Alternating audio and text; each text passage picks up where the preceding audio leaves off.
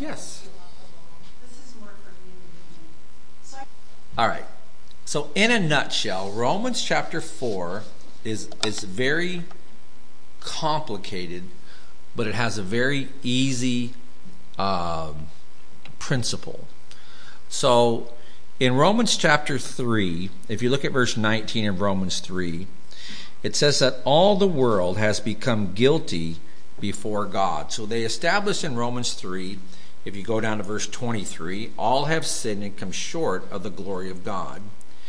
And then the chapter also says, verse 28, that therefore we conclude that a man is justified by faith apart from the deeds of the law, and that God is the justifier. Only Jesus is the justifier.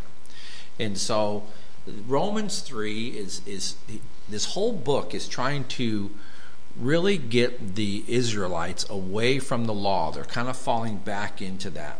And faith without works is dead, but you are not saved by works. For by grace you are saved through faith. This is the gift of God, not of works. Ephesians 2:8-9. So in chapter 4, he's going to follow up that teaching of chapter 3 by proving to the Israelites that their father, they were debating with Jesus in the Gospels, and one of the things they decreed to Jesus was that our father is Abraham. So the Israelite Hebrew nation really deems Abraham the father of that nation. And so what Romans 4 is all about is to show them that even Abraham, the one they hold so high in regard, was not saved by works, but he was justified by faith. And so that's everything chapter 4 is about. Knowing the premise that this whole chapter is to show that even the father of their nation was justified by faith and not by works is a huge point to make to them. So it says, verse 1, what shall we say? That Abraham our father has found according to the flesh? For if Abraham was justified by works, he has something to boast about, but not before God. For what does Scripture say? And then verse 3 actually quotes Genesis 15:6. So this is not a New Testament verse. Romans 4:3 quotes Genesis 15. And here's what it says. Abraham believed, and it was accounted to him for righteousness. So Paul does a beautiful job of bringing the Hebrews right back to their own scriptures, the Torah, the law, the books of Moses, which proclaimed that the righteousness of God was accounted to Abraham because of what reason? What did he do in verse 3? He believed in God. For God so loved the world, he gave his only begotten Son to whoever believes in him. So there were no works to be done. First of all, Abraham lived long before the law was even established. And yet that word in accounted is a very important word in this whole chapter. It's either accounted or imputed. And it simply means to take someone else's righteousness or sin and put it in your account. So what happened to you when you were saved is you were in debt to God. For the wages or the debt of sin is death. And our account was now not only removed the sin from our account, but what was accounted to us or imputed to us or deposited to us was the very righteousness of God. The opposite, by the way, of what Jesus did for us on the cross. When the Bible says in 2 Corinthians 5 that he who knew no sin became sin for us, all of our sins, those who trusted him, that sin was actually imputed onto him, and he became sin, paid for that sin. And then when he rose again, defeated that sin. So that's the premise. And it says in verse 2 that if Abraham was justified by works, he has something to boast about. Well, what does Ephesians 2:8-9 says? Not for by grace you saved through faith, not of works, lest any man should boast. And Larry she did a really great job of this morning and every Sunday. If you ever get a chance, if you have an extra hour in your Sunday, our Sunday school classes are top notch, and they're so deep and so good. But that idea that it's all God, it's the sovereignty of God. Just like with Saul, does Saul have anything to boast about this morning? The fact that he was on his way to arrest Christians and God stopped him right there. He can only give glory to God, and that's the beautiful thing about being saved by grace, undeserved, through faith. Verse 4. Now to him who works, the wages are not counted as grace, but as debt. So the wages, there's that word again. The wages of sin is death. So we all, as a sinful people, owe the wages of death. We are in debt to God. We are born and dead in our trespasses and sins, and the sins of, we're going to see this next time we study in chapter 5, that the sins of Adam are passed to us. We've inherited it from Adam, and therefore, if we reject the free gift of the imputed righteousness of God, then we remain in debt to our account. Sin stays in our account. And look at that verse again.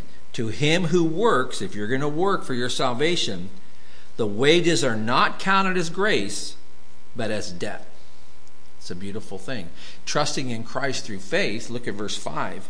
But to him who does not work, but believes on him who justifies the ungodly, his faith is accounted for righteousness. It's all God uses all kinds of monetary terms so that we'll understand it. We have a debt to pay, and that debt is death.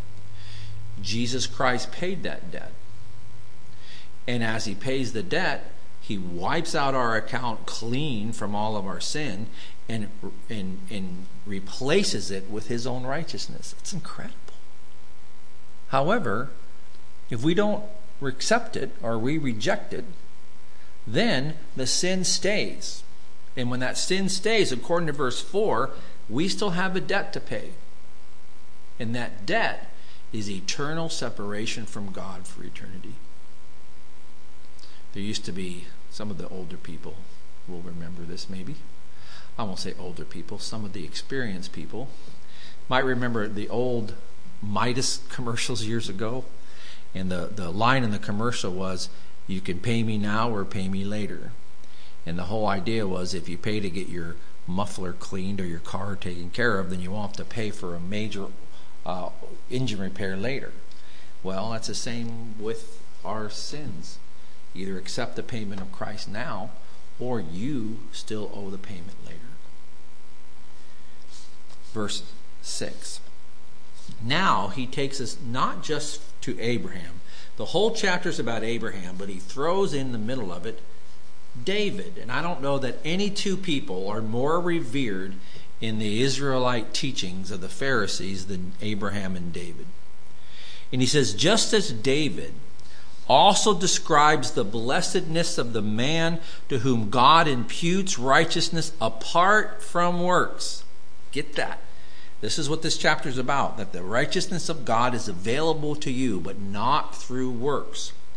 Blessed are those whose lawless deeds are forgiven, whose sins are covered. Blessed is the man to whom the Lord shall not impute sin. Turn, if you will, to Psalm 32. Just for a second. We won't be there long. I just want you to see this with your own eyes. Psalm 32. It's very similar to Genesis 15:6. A psalm of David. Blessed is he whose transgression is forgiven, whose sin is covered. Blessed is the man to whom the Lord does not impute iniquity, and in whose spirit there is no deceit. So as we go back to Romans, we can see this is a direct quote from David himself, a psalm that these Pharisees and Sadducees and Hebrews would know about. And this idea of imputation, Abraham spoke of it, and God spoke of it about Abraham in Genesis, and David, who certainly understands the grace of God, he did some horrible things. This Psalm 32 was written after Bathsheba, after the murder of her husband. And he understands the amazing grace of God, the undeserved forgiveness, that God would impute righteousness to us. So, and by the way, what did David do to earn that forgiveness of God? And so he deserved certainly punishment, certainly the wrath of God.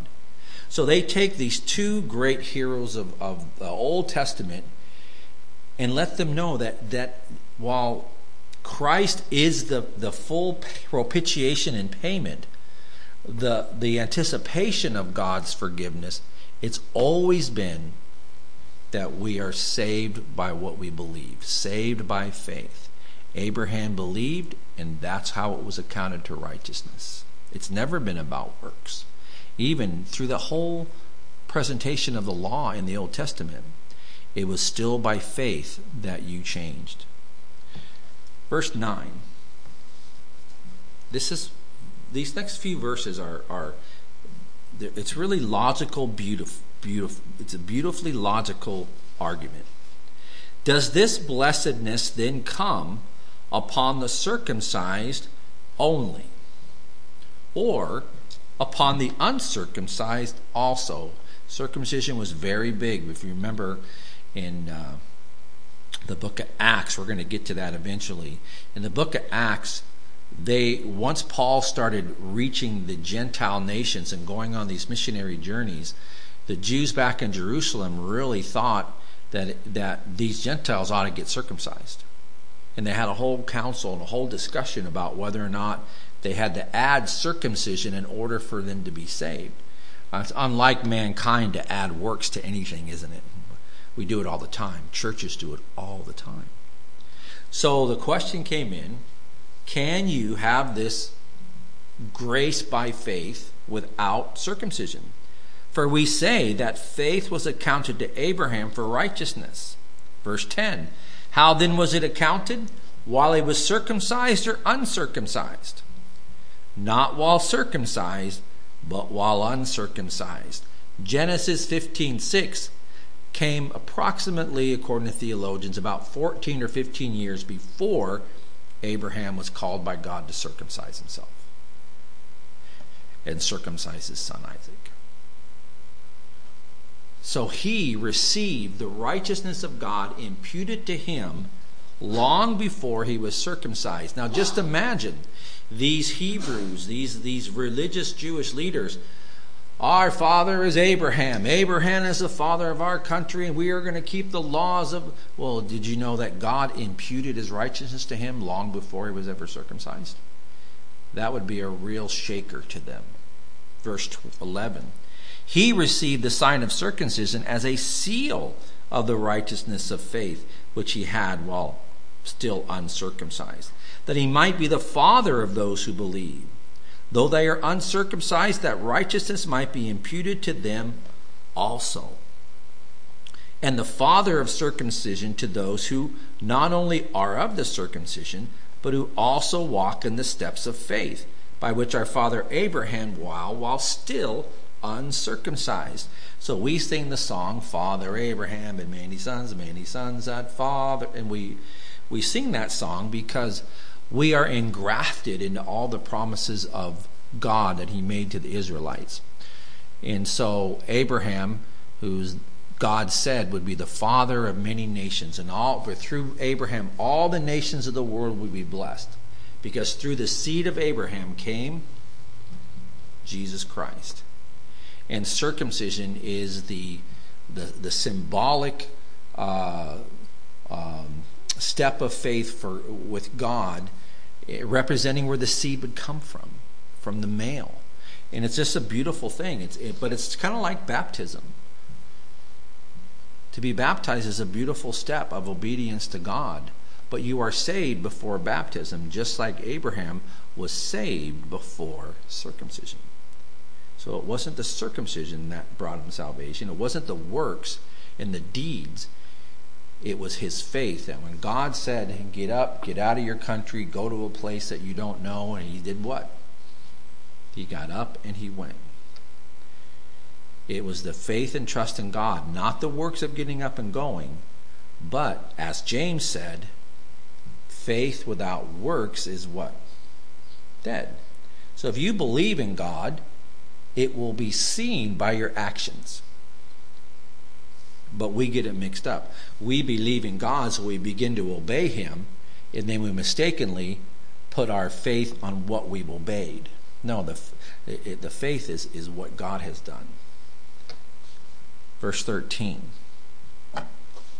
For the promise that he would be the heir of the world was not to Abraham or to his seed through the law, but through the righteousness of faith. So because of Abraham's faith and his obedience to God, God was able to bring Jesus through the seed of Abraham. It's beautiful. For if those who are of the law are heirs, faith is made void, and the promise is made of no effect. There is a need for a Savior. That promise is Jesus. You could take that word promise or heir and you could put Jesus in there.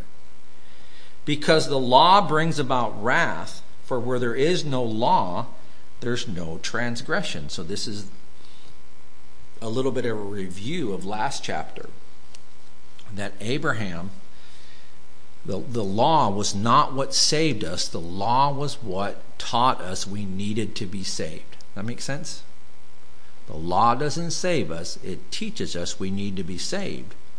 And anyone who tries to get to glory through the law makes the promise of Jesus of no effect. The idea of Christ on the cross is we come to him and say, God, I am incapable of righteousness. I'm incapable of keeping your law. Would you please forgive me, for I am a sinner. I repent of my sins. I turn from my wicked ways. I believe and trust in you and what you've done on the cross. That's how the law is supposed to drive us. But again, mankind twists things around, and we make the law the way of salvation. And it's just the opposite. The law is supposed to teach us no. And he gives this point to the Jews that, look at, not even Abraham, who wasn't even circumcised, when God said, I put into your account my righteousness. Incredible. Now, verse 16 and 17 are the great verses of this chapter. They are immensely a blessing if you'll follow along with them, which I know you will.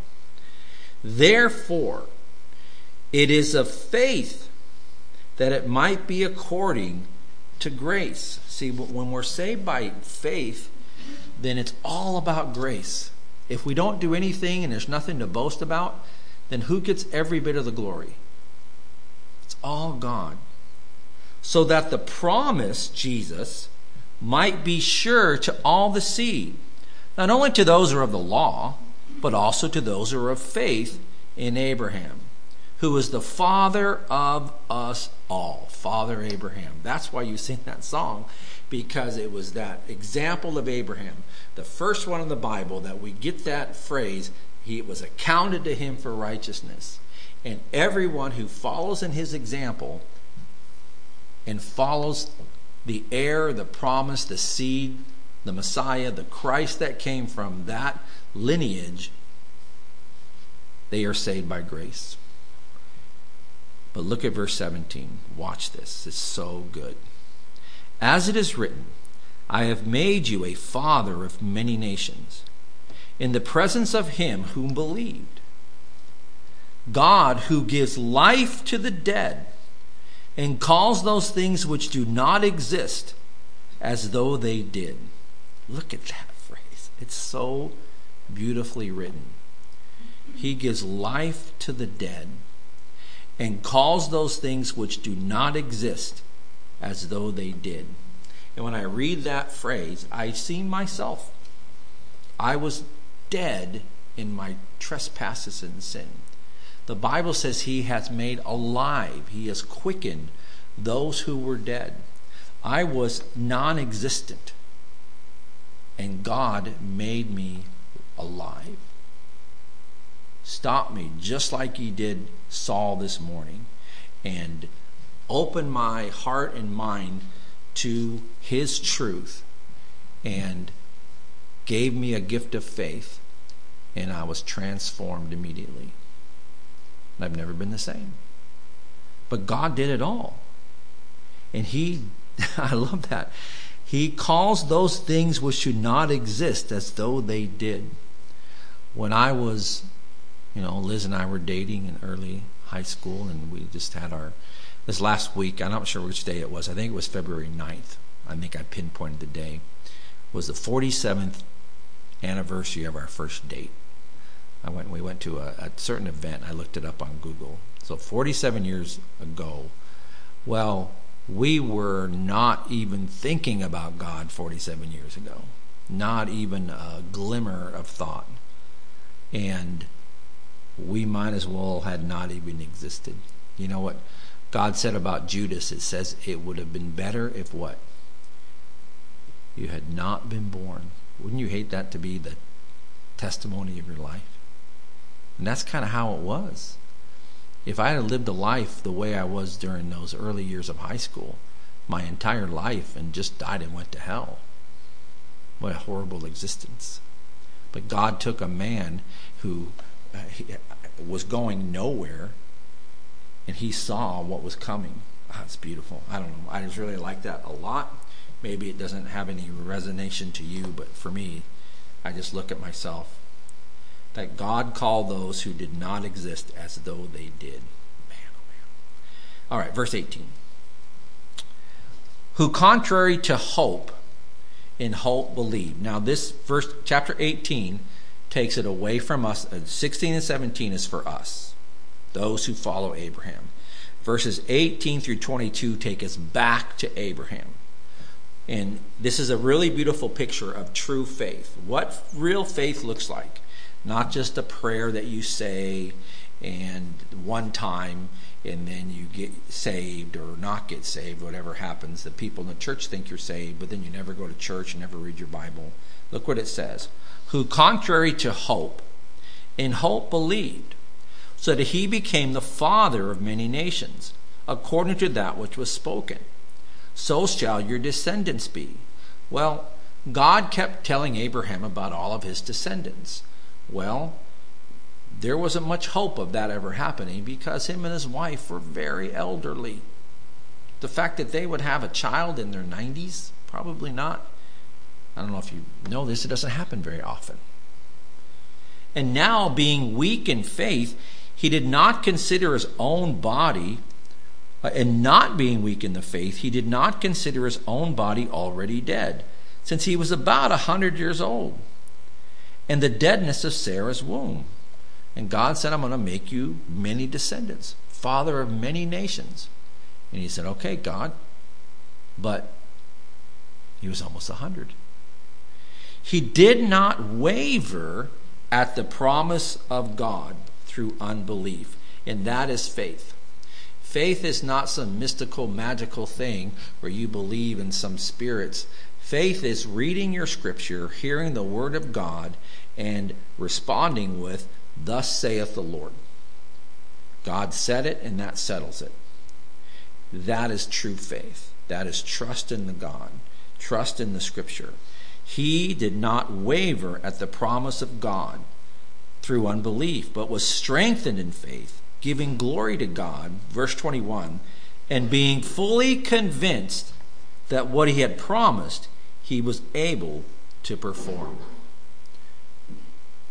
Do you believe that?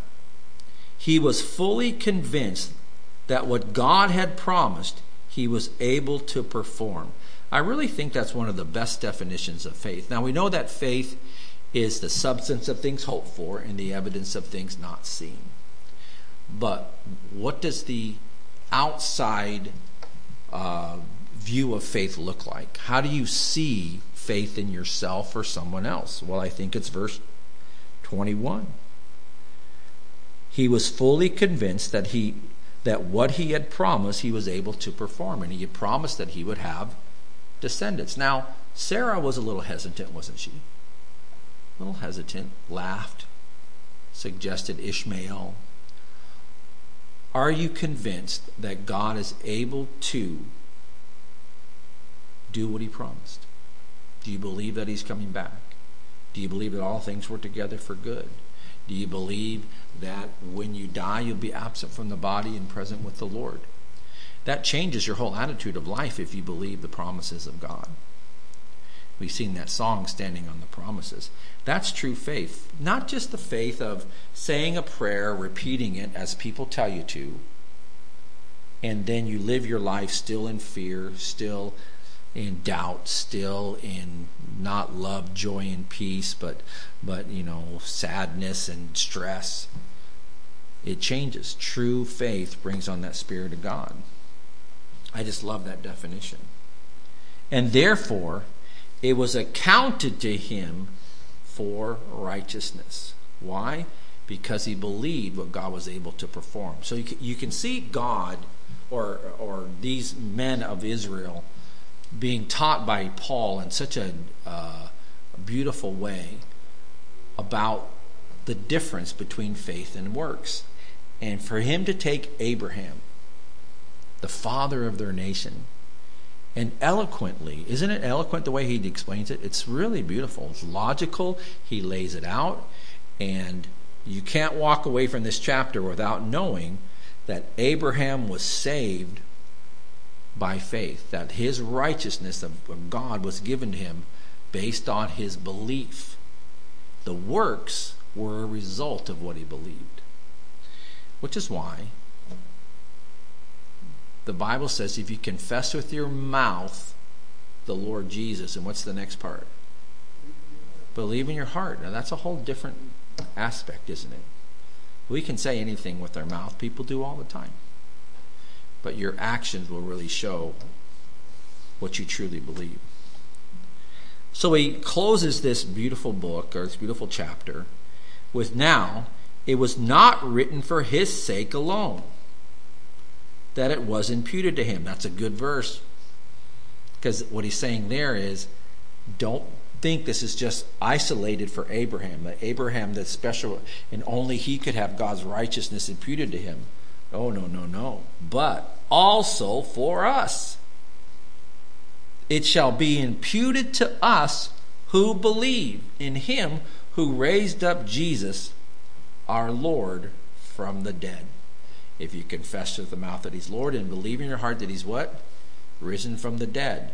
If you believe it, then you are saved. What that means is your sins are removed from your account, and God takes his righteousness and replaces it. And now you are justified in the sight of God. Because when he sees you, he sees the account that Jesus has now controlled and replaced. It's beautiful. This language of imputation and justification. Verse 25, who was delivered up. This is an interesting verse. God was delivered up because of our offenses. So, what is the wages of sin? Death. God demonstrates his love towards us, that while we were yet sinners, Christ died for us. He was the propitiation, the full payment for our sins, our offenses. He was delivered to the cross to pay for our sins. And he was raised because of our justification. When Jesus Christ raised from the dead, that was the pinnacle proof of God's acceptance of the payment for your sin. Fully accepted. Victorious over death. Oh, death, where is your sting? Or sin, where is your victory? He rose from the dead, and that's why the resurrection is pinnacle to our salvation. the trusting. That's why Easter's still my favorite day. I just love Easter. Love that whole idea of thinking about and celebrating. It's also the holiday I became a Christian on, so just something about it. I just love it, obviously. His resurrection sealed our righteousness. Great chapter. It's beautiful because it applies to us, and you could read verse 24 that Abraham believed, and it was accounted to him for righteousness, and you can take your name and place it right there. Liz believed, and it was accounted to her for righteousness. John believed, and it was accounted to him for righteousness. Rick believed, it was accounted to him for righteousness. And everybody, whether you're of the circumcision or non-circumcision, it's everybody who believes, whoever calls upon the name of the Lord will be saved. Heavenly Father, we thank you, Lord, for your word. What a beautiful time just to rest. And I think everybody in this room knows these truths, lives by these truths, but it's just so great to celebrate them, to be encouraged by them. Lord, bless our night, we pray in Jesus' name. Amen.